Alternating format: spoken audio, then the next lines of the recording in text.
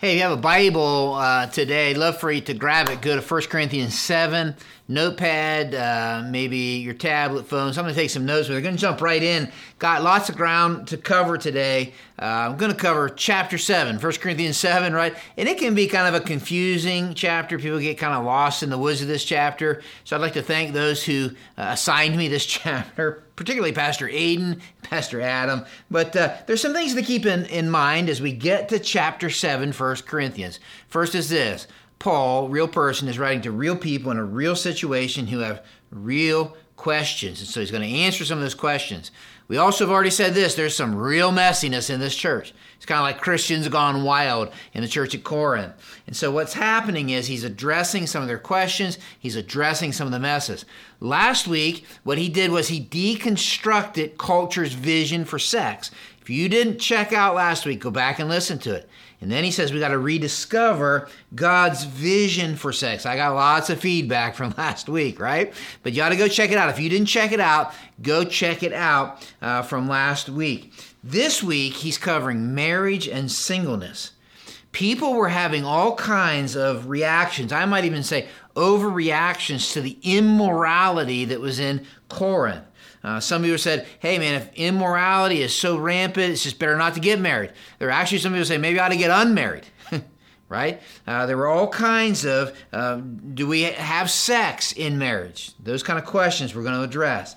And then singleness, is that good or is it bad? I'm not content. So what we're going to do is we're going to do a flyover of chapter 7. I'm going to cover most of chapter 7 the next 35 minutes or so. I also need to tell you this, if you got little ears listening in, some of this might be PG-13, like last week. So I just want you to be aware of that. Now, when you get to chapter 7, let me just say this, there's some big picture statements that we need to get a hold of to bring this chapter into focus. Otherwise, if we don't do that, you're going to walk through the woods and you're going to get caught up on some of the wonky trees that we're going to encounter. A lot of people read this and they like to stay at a verse that like, that feels controversial or that feels like something that I don't understand. And so the big idea, here it is. The big idea, if you're taking notes, I want you to write this down, of 1 Corinthians 7 is marriage and singleness are both gifts from God. I want you to write that down. Marriage and singleness are both gifts from God. And then he's going to say this, bloom where you're planted now. In other words, if you're married, bloom in your marriage. If you're single, I want you to bloom as a single adult right now. If you look at 1 Corinthians 7, just go to verse 7 if you have your Bibles. To each of you has your own gift. So he's talking to married and single from God. The gift is from God. One has this gift, another that. What he's saying is, some of you have the gift of marriage, some of you have the gift of singleness. Then you get down to verse 17, nevertheless, each person should live as a believer in whatever situation the Lord has assigned to them, just as God has called them. What he is saying is this, don't assume you'll bloom where you want to be planted if you can't bloom where you are planted. We're going to talk about that. A lot of times single people might say, man, I just can't wait to be married because that's when I really blossom, right? He's saying, no, bloom where you're planted right now. Because wherever you are right now is not an accident, but it's an assignment. That's what he's saying. And that's where you're at. So he says, bloom. If you're married, I want you to enjoy the gift of your marriage and for your marriage to blossom and thrive. If you're single, I want you to enjoy the gift of your singleness and to blossom and to thrive in your singleness. Now, remember this, Paul is responding to questions coming to him. They had several overreactions to the immense sexual immorality in their culture. And so we see that in verse 1. He says, for the matters you wrote about. So they wrote to him, and here was their response. In light of the sexual immorality, it is good for a man not to have sexual relations with a woman. Now, this chapter is full of textual things and different interpretation things. The New American Standard, I think, maybe gets this a little closer. They were actually saying it's good for a man not to touch a woman. In other words, they had two reactions to the immorality. Well, if this immorality is rampant, maybe we ought to just be celibate forever. Maybe marriage is a bad thing. And then there are even those who, some of the commentators would say, in marriage that were abstaining from sex in marriage because of sexual immorality. And so what Paul's going to do is he's going to talk to the married and he's going to talk to the single. He's going to talk to the married couples and the single. First is this. If you're taking notes, write this down. Verses 2 through 16, he's going to talk and he's going to give some instruction to married couples. It's very, very important to married couples. And here's how he starts. But because of sexual immoralities, each man is to have his own wife, and each woman is to have her own husband. We said this by way of review from last week. Paul has been very clear that sexual intimacy was created to be experienced and enjoyed inside the context of a covenant marriage between a husband and a wife, one man, one woman. I heard it put this way this week, that sex is like nuclear power. That channeled in the right way can light up a city, but put in a bomb can destroy a city. That's what he's saying. He's saying, I want you as married couples to turn the lights on regularly. I think what Paul might want to say is, remember what the first command in the Bible was. Do you remember? Do you know what it was? God looks at this married couple, the first married couple, and he says, be fruitful and multiply. Before there was ever sin in the story of the Bible, there was sex. So what is the point? What is the principle? If you're taking notes, I want you to write this down. Regular intimacy in your marriage is important and healthy. I think that's what Paul is trying to express. Regular intimacy in your marriage is important and healthy. Now, what I want to do is just kind of read through the rest of this and make some observations, because I think Paul has some interesting things to say. He says, the husband must fulfill his duty to his wife, and likewise the wife also to her husband. Let me just say, this is an attempt, and it might be a clumsy attempt, to translate some Greek words and phrases. The English Standard Version, I think, even sounds more, sterile, The husband should give to his wife her conjugal rights, and likewise the wife to her husband. The King James Version, I think, maybe starts getting closer to the heart and the spirit of what Paul's saying.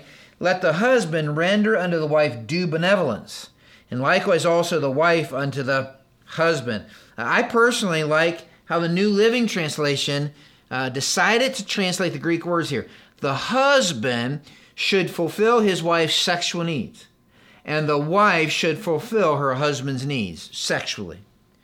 We are sexual beings, and God has a vision for sex inside of your marriage. And part of your privilege, your joy, and your responsibility as husbands is to fulfill your wife's God-given sexual needs. Can I get an amen? Right? And wives, part of your joy, part of your privilege and your responsibility is to fulfill in the marriage covenant your husband's sexual needs. God has a high view of sex in the context in which he designed it, that being marriage. In fact, if you didn't know this, and I would encourage you to read this, the book of Song of Solomon, Song of Songs, go to chapters 4 through 8. It basically is a love-making scene in the Bible. Some of you have never read the Bible before, but I'm going to now, right? It's a love-making scene in the Bible. And I think when you read that, there's some things that you can begin to draw when you understand what Paul is saying here. First, this, guys, listen to me. Husbands, if we're going to fulfill our wives' sexual needs, we must be aware of our wives' sexual needs. And they are not the same as ours. They are different. In fact, what's interesting is when you go to Song of Solomon, chapter 4, you see the husband talking to his wife. You know, he's saying things to her that are just interesting, and he's talking about how she looks and about his love for her. It maybe instructs us as husbands, you got to write this down, sex for your wife is verbal. She is romanced with your words. Gals take time to move into intimacy. As the Song of Solomon kind of continues on, he begins to describe her in flattering terms as she is in front of him and maybe apparently undressing, I don't know. But what he's doing is he's describing her, and it's flattering. He's telling her about how beautiful she is. And there's this idea of sex as safe and secure, that she's loved, that she's appreciated, that she's adored by him. Sex is verbal. I would say the same to wives. Can we just say this, that if you're going to fulfill your husband's sexual needs, you have to be aware of your husband's sexual needs. That for men are visual, and the sexual relationship is important, even if he tells you it's not that important. And for a man, I think you can see this in the Song of Solomon, sex is responsive. He wants to know that you're into this as much as he is. We get great pleasure from your great pleasure. Now, let me say a couple things to you about this. When it comes to sex within marriage, let me state first, your desires are not more important than your spouse's comfortability. Sex is this mutual submission and pleasure and appreciation for each other. So your desires are not more important than your spouse's comfortability. Now, the second thing I would say is this. Expectations, I heard it said this way, expectations left unsaid often go unmet. I find this interesting in meeting with married couples. A lot of times they don't talk about desires, needs sexually in their marriage. And so what happens is when you don't talk with your spouse about how you're wired sexually, some of your sexual desires in the marriage, when you don't talk about them, their expectations, when they're left unsaid, they go unmet. Gals, I'm going to tell you something he doesn't know. Tell him. Probably the same is true the other way. Guys, she doesn't know. Create the space to talk about it. Which leads me to this, and maybe I would say it this way. Be realistic in your expectations sexually. Hollywood has hijacked this. I found this quote by a book written by a guy named Philip Yancey. He says, marriage strips away the illusions about sex pounded into us daily by the entertainment media. Few of us live with oversexed models, supermodels. We live instead with ordinary people, men and women who get bad breath, body odors, and unruly hair, who have bad moods and embarrass us in public, who pay more attention to our children's needs than our own. We live with people who require compassion, tolerance, understanding, and an endless supply of forgiveness. Such is the irony or the ironical power of sex. It lures us into a relationship that offers us to teach us what we need for a more sacrificial love. Ultimately, marriage is this gift from God to love somebody the way that we're loved in the gospel. And sometimes our expectations sexually have been somehow given to us by culture's vision for sex, and it's not true. It's a lie. And so I want to be realistic and recognize that ultimately the goal in marriage is it's a gift from God to love somebody the way that I've been loved by God in the gospel. Which leads Paul to say that the wife doesn't have authority over her own body. And in their culture, that wouldn't have been all that weird. I mean, it is in ours, right? But the husband does. And they'd be like, yeah, you know. But what he says next would have been a radical shift. And likewise, the husband also does not have authority over his own body, but the wife does. Last week we said this, that for the follower of Christ, my body doesn't belong to me. It belongs to who? It belongs to who? Yeah, I heard you. The Lord. Right? And so what he's saying here, my body belongs to the Lord. And now for those who are followers of Christ and are married, my body belongs to my spouse.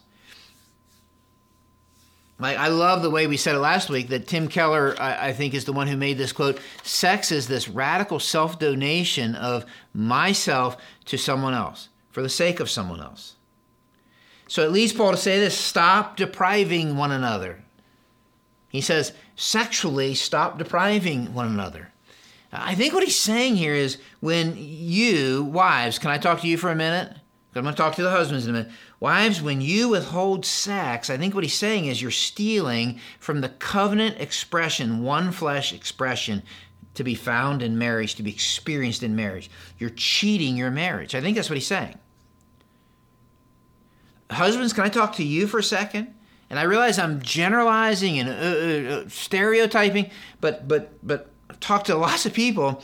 Husbands, when you demand sex, you are cheapening it to be something other than what God intended it to be. When you demand it, you're cheapening it. We said last week, sex was designed to cultivate intimacy. It's not just this physical act. That's why you ought to write this down somewhere. There's no slide for it, but sex should never be used as a bargaining chip in my marriage, a reward. If you do this, you'll get lucky tonight, right? Nor a punishment, withholding sex. He says, stop depriving one another, except by agreement. So if you agree for a time, so that you may devote yourselves to prayer. So he's like, very specific. He's like, if you guys agree and like, man, I feel like for this week, we're just going to pray and we're not going to enjoy intimacy as a married couple. But then he says this, and come together again, so that Satan will not tempt you because of your lack of self-control. I think what he's saying here is Satan's temptation comes in a vacuum. He says, yeah, okay, agree for a time, set the time, but come back together.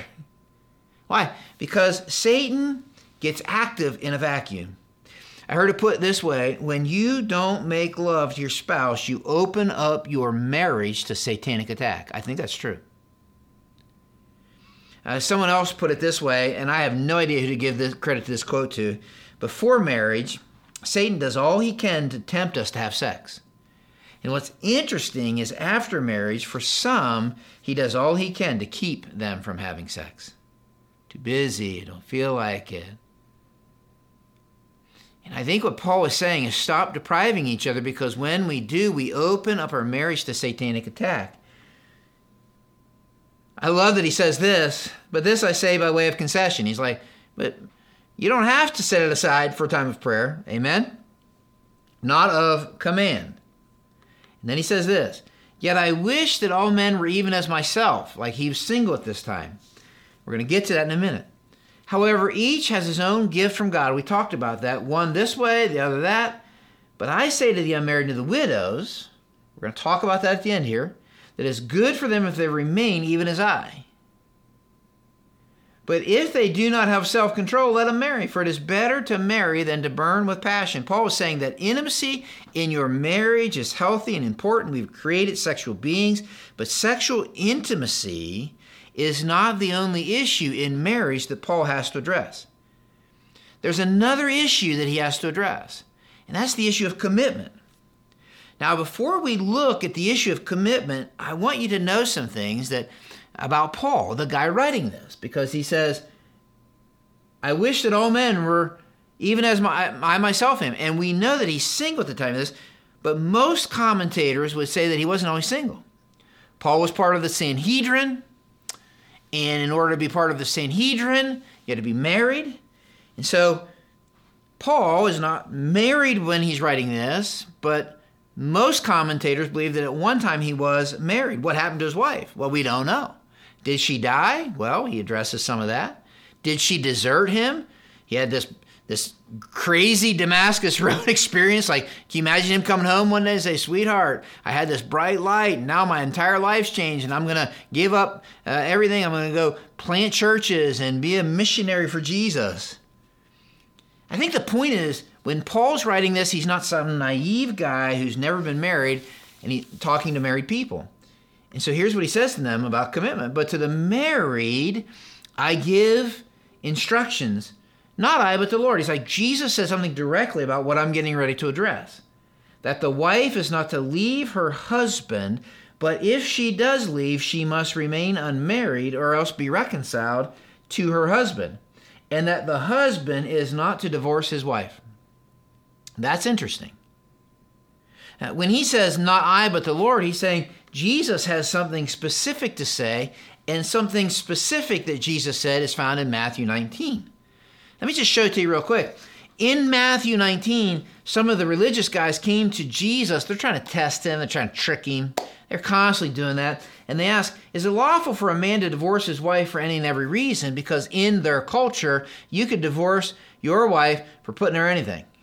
Burn the toast. I'm not happy anymore. Jesus responds, haven't you read? That would have been like, haven't you guys read? Don't you know your Bible? Now, the Pharisees knew the Bible better than you and I.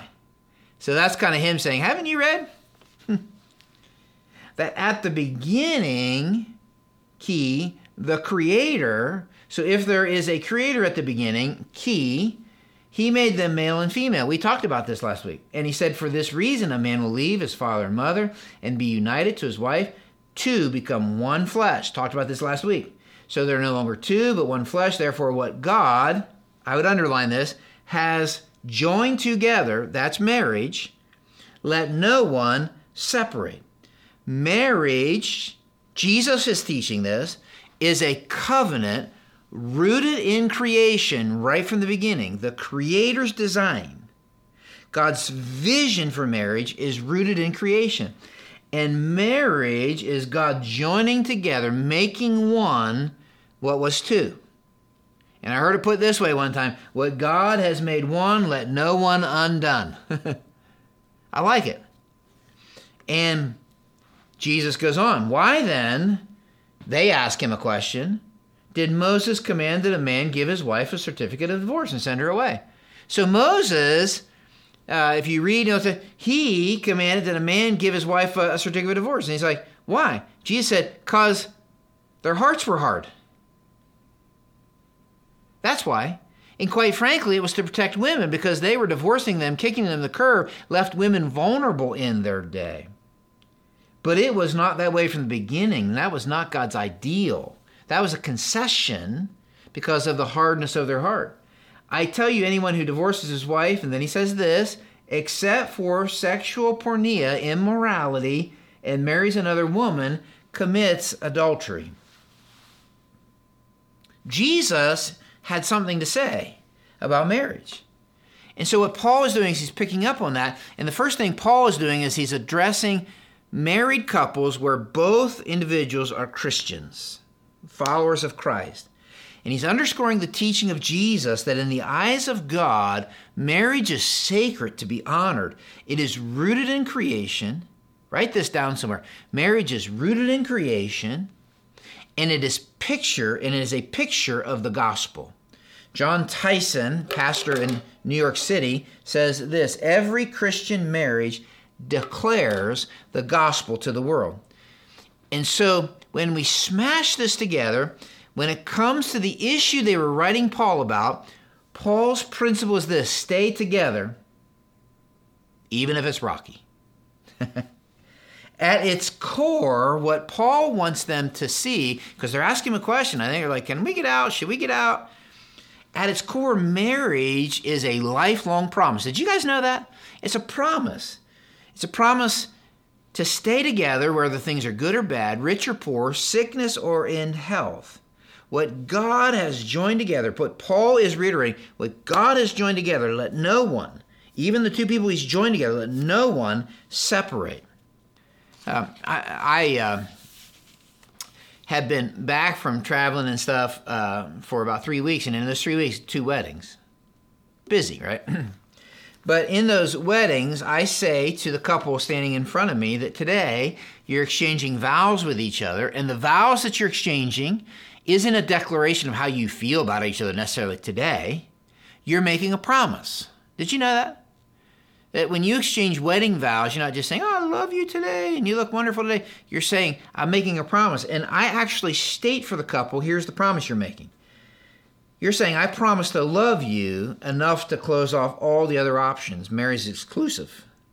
I'm saying yes to you, and in saying yes to you, I'm saying no to all others. You're saying, I promise to love you enough to rearrange my life for you. It's this promise that now my priorities have shifted, my commitments have shifted. There's nothing I do in a day where I don't think about my wife. He's saying, I promise that I'll keep my appointment with you in the unpredictable future. That's what he's saying. He's saying, I don't know what the future is going to hold, but you can pencil me in. When we get married, we're saying, I promise I'll stay to work it out instead of running out. It's permanent. It's lifelong. We're going to come back to that. I would suggest that it is that kind of promise that lends to the security that God intended for the covenant of marriage, and it's in that security where we can enjoy true intimacy or intimacy. Tim Keller, in his very meaningful book, The Meaning of Marriage, I would recommend reading it if you never have. One of the best books on marriage I've ever read, says this: when over the years someone has seen you at your worst and knows you with all your strengths and flaws, yet commits him or herself to you wholly, it's a consummate experience. To be loved but not known is comforting, but that's superficial. To be known and not loved, come on, that's our greatest fear. But to be fully known and truly loved is, well, a lot like being loved by God. It's what we need more than anything. It liberates us from pretense, humbles us out of self-righteousness, and fortifies us for any difficulty life can throw us. This is God's design, that it pictures the gospel. It's rooted in creation. It was his ideal. Sin enters, and so what's real is the ideal doesn't happen. So what was rooted in creation is redeemed at the cross. And so this idea of marriage is pictured and powered by the gospel that we see in the story of Jesus, death, burial, resurrection. To stay even when it is rocky is to bloom where you're planted. And in order to do that is to embrace the gift of God's grace as you extend that grace to the person you're married to. It means this, married couples, it's the opportunity to demonstrate and grow in the grace and goodness of the gospel in your marriage. Your marriage is a gift of God, and even if it's rocky, it's an opportunity for you to grow in your understanding of God's grace and his forgiveness and his love for you as you extend it, maybe to somebody who's hard to extend it to. Now, it would appear that Jesus in Matthew 19 gives a reason for someone to break that marriage covenant, and that would be sexual immorality, which I think only underscores the power of the sexual relationship. If I'm reading Jesus and Paul right, marriage is a lifelong covenant between one man and one wife. If I'm reading Jesus and Paul right, divorce is not God's plan. In fact, Malachi 2 says God hates divorce. Listen close. Write this down somewhere. God hates divorce. He does not hate divorced people. Where we got that idea, where people pick that up, he does not hate divorce. He just, I think, hates divorce because he realizes what it does to people, to children, to lives. Divorce was a concession due to the hardness of their heart and to protect women. But I think what Paul was saying, that he is reiterating what Jesus said. If you're followers of Jesus and you somehow get divorced for any other reason than sexual immorality and unfaithfulness, he's saying stay single or pursue reconciliation. I think that's what he's saying. And I want to add this. I think what Paul would say is it's not impossible to reconcile after marital unfaithfulness. I got to tell you, here at the Norton campus, I can say some of my heroes, to be honest with you, are those who have decided to, in a radical way, express the grace of God and the goodness of the gospel in their marriage, even after there's been unfaithfulness. And I think they are a profound picture of the gospel of Jesus Christ. But he's not just talking to married couples who are Christian. He says to the rest, I say, not the Lord. So he's saying, to those of you who are Christians married to somebody who's not, he says, I'm going to say some things under the inspiration of the Holy Spirit. Jesus didn't specifically say something. And he says, I'm going to tell you this, that if a brother has an unbelieving wife and she consents to live with him, he must not divorce her. And if any woman has an unbelieving husband and he consents to live with her, she must not divorce her husband. Why? He's saying if you're a follower of Christ and your spouse is not, he's saying don't divorce just because. Why? Well, he goes on.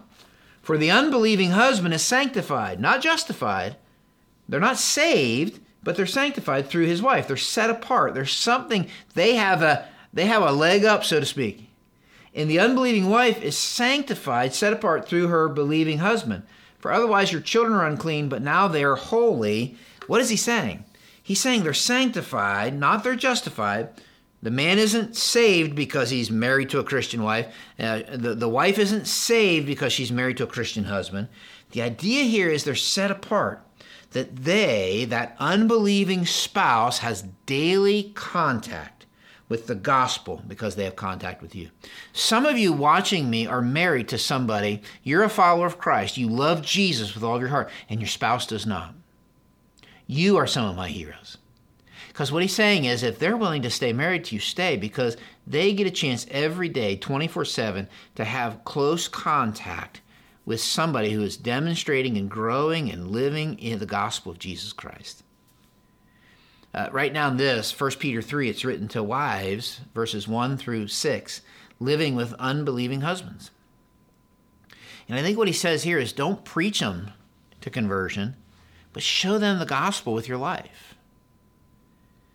Your children get to see the gospel played out every day. They get to see it in the way you interact with your spouse, who maybe is not always easy to interact with. He says, yet if the unbelieving one is leaving, let him leave. The brother or the sister is not under bondage in such cases, but God has called us in peace. For how do you know, wife, whether you'll save your husband? How do you know, husband, whether you'll save your wife? What is he saying? Well, this might have been Paul's reality. Some people say maybe his wife deserted him because you're crazy, man. Bright light, going to be a missionary, going to change her whole life. I don't know. I'm out. Might have been Paul's reality. But when I read this, here's what it leads me to, and then we need to go to the rest of the chapter.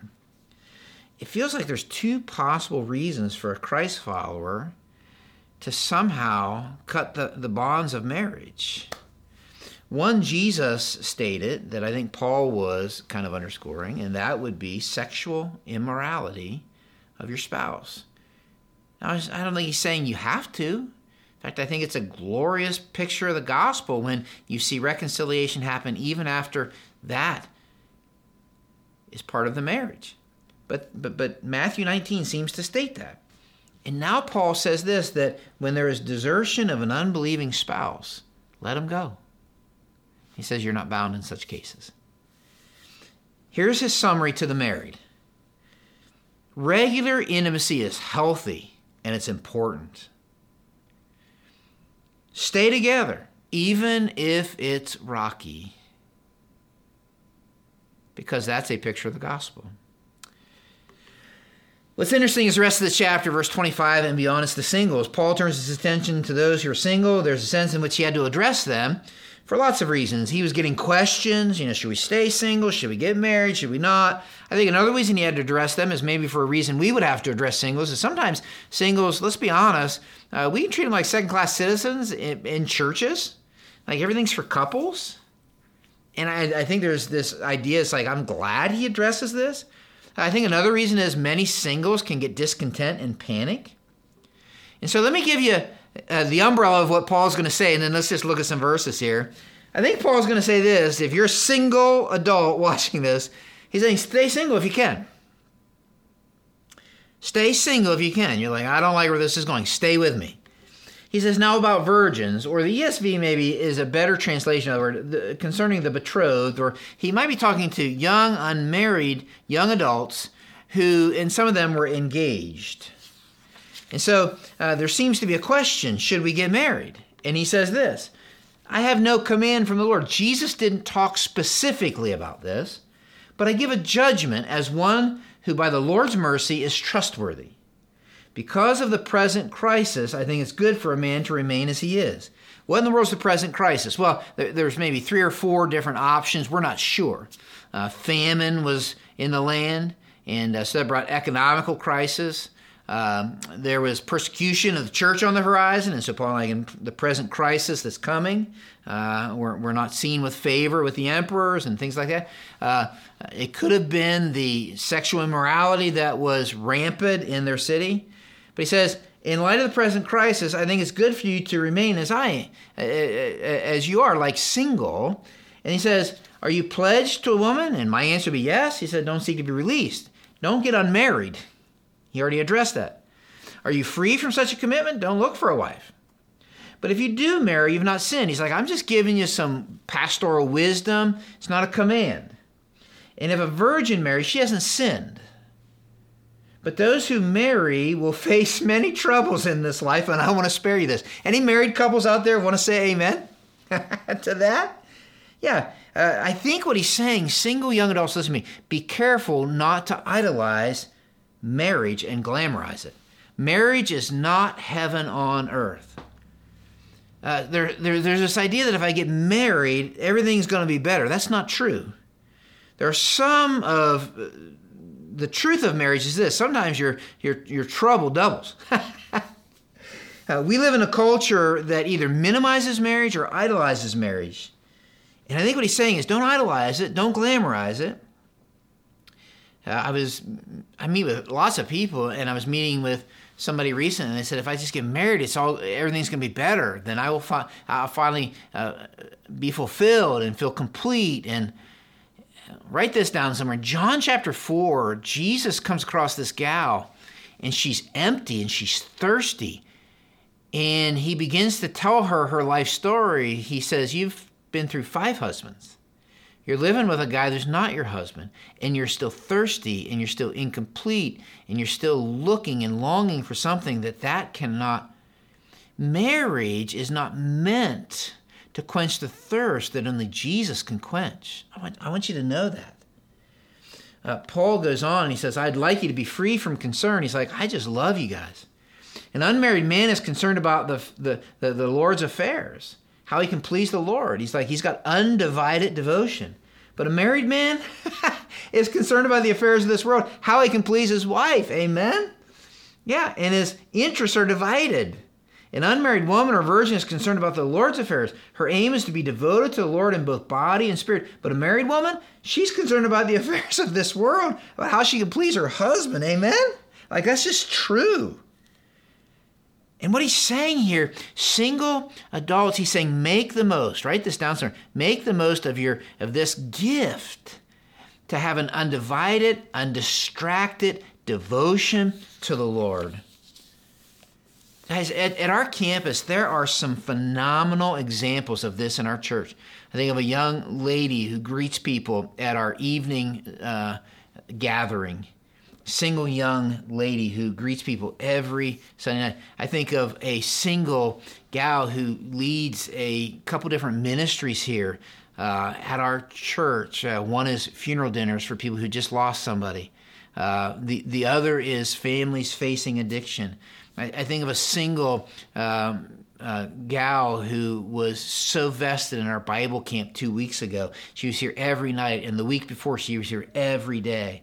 I think of the young single gal who invested her life in teenagers and was our craft director for Bible camp. I think it's this devoted, undistracted, undivided devotion to the Lord.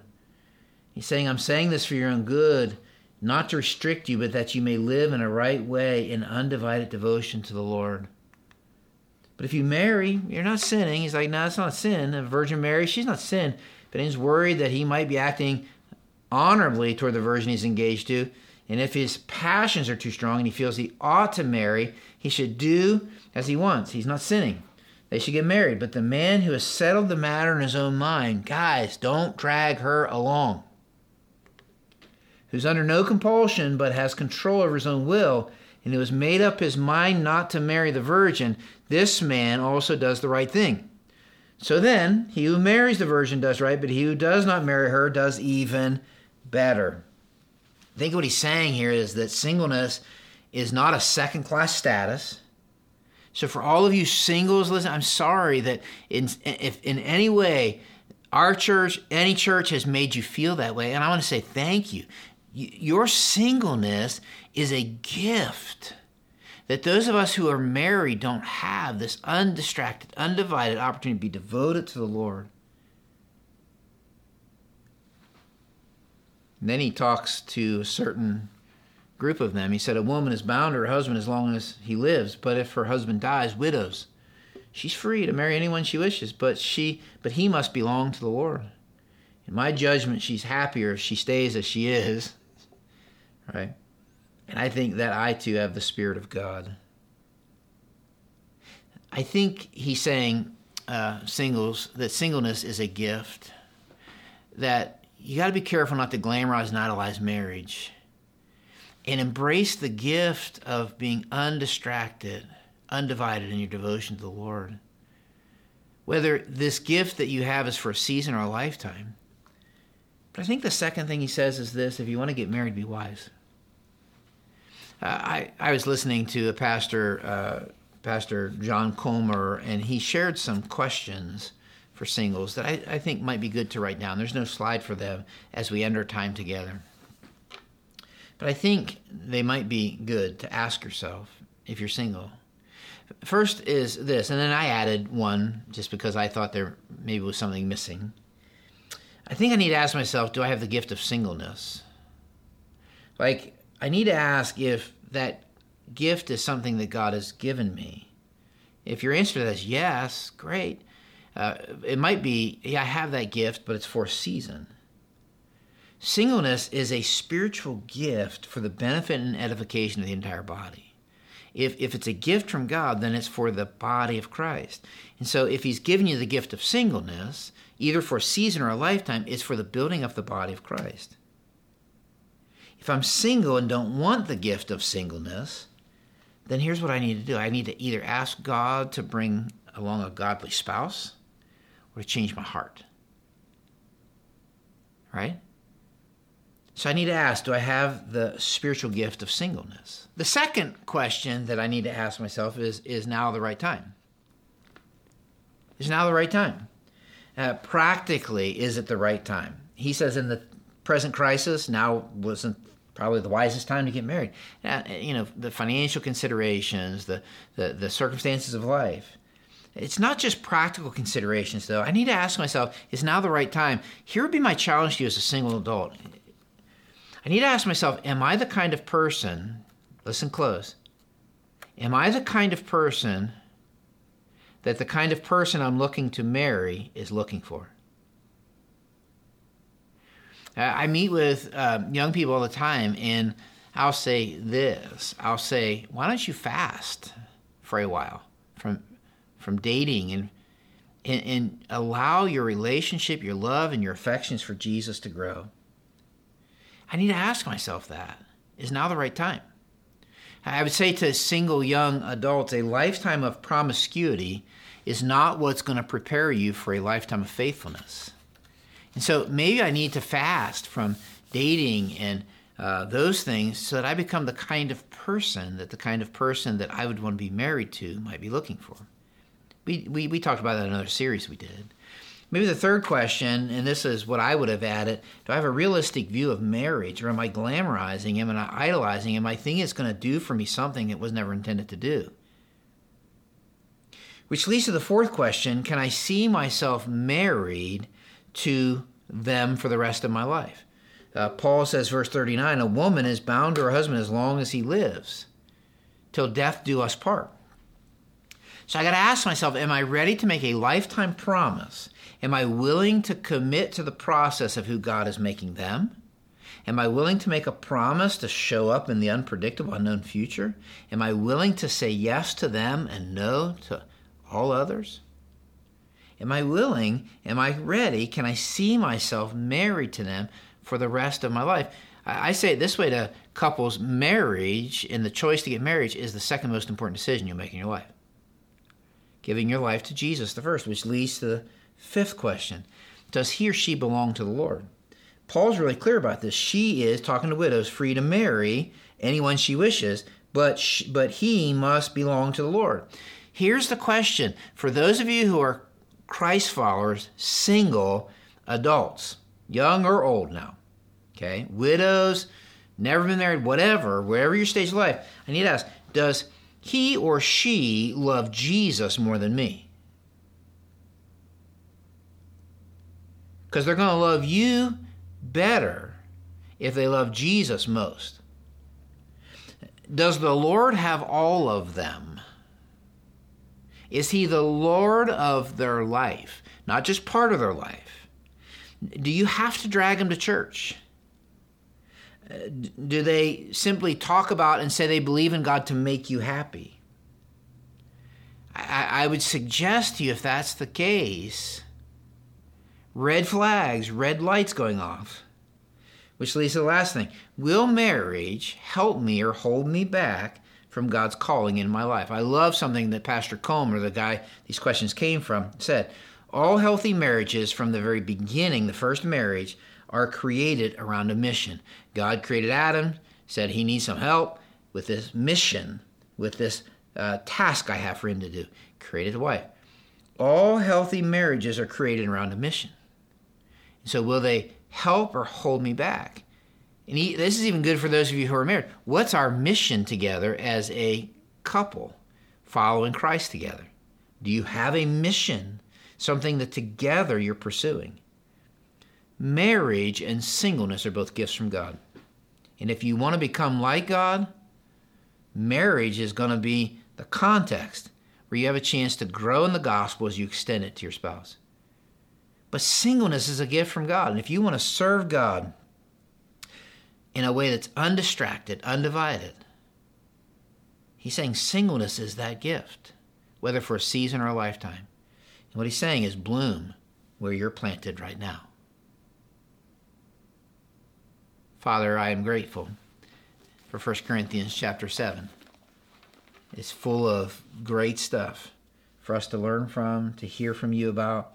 So God, I pray that you teach us and grow us. I pray for those listening. Thank you for the privilege to pop into their living room, kitchen, on their way to work, wherever they're listening to this. And I pray, God, that you would help us to trust you more than we trust the voices around us or even inside of us, that we would listen for your voice and bloom where we're planted, embracing the gift that you've given us. I pray this in Jesus' name. Amen.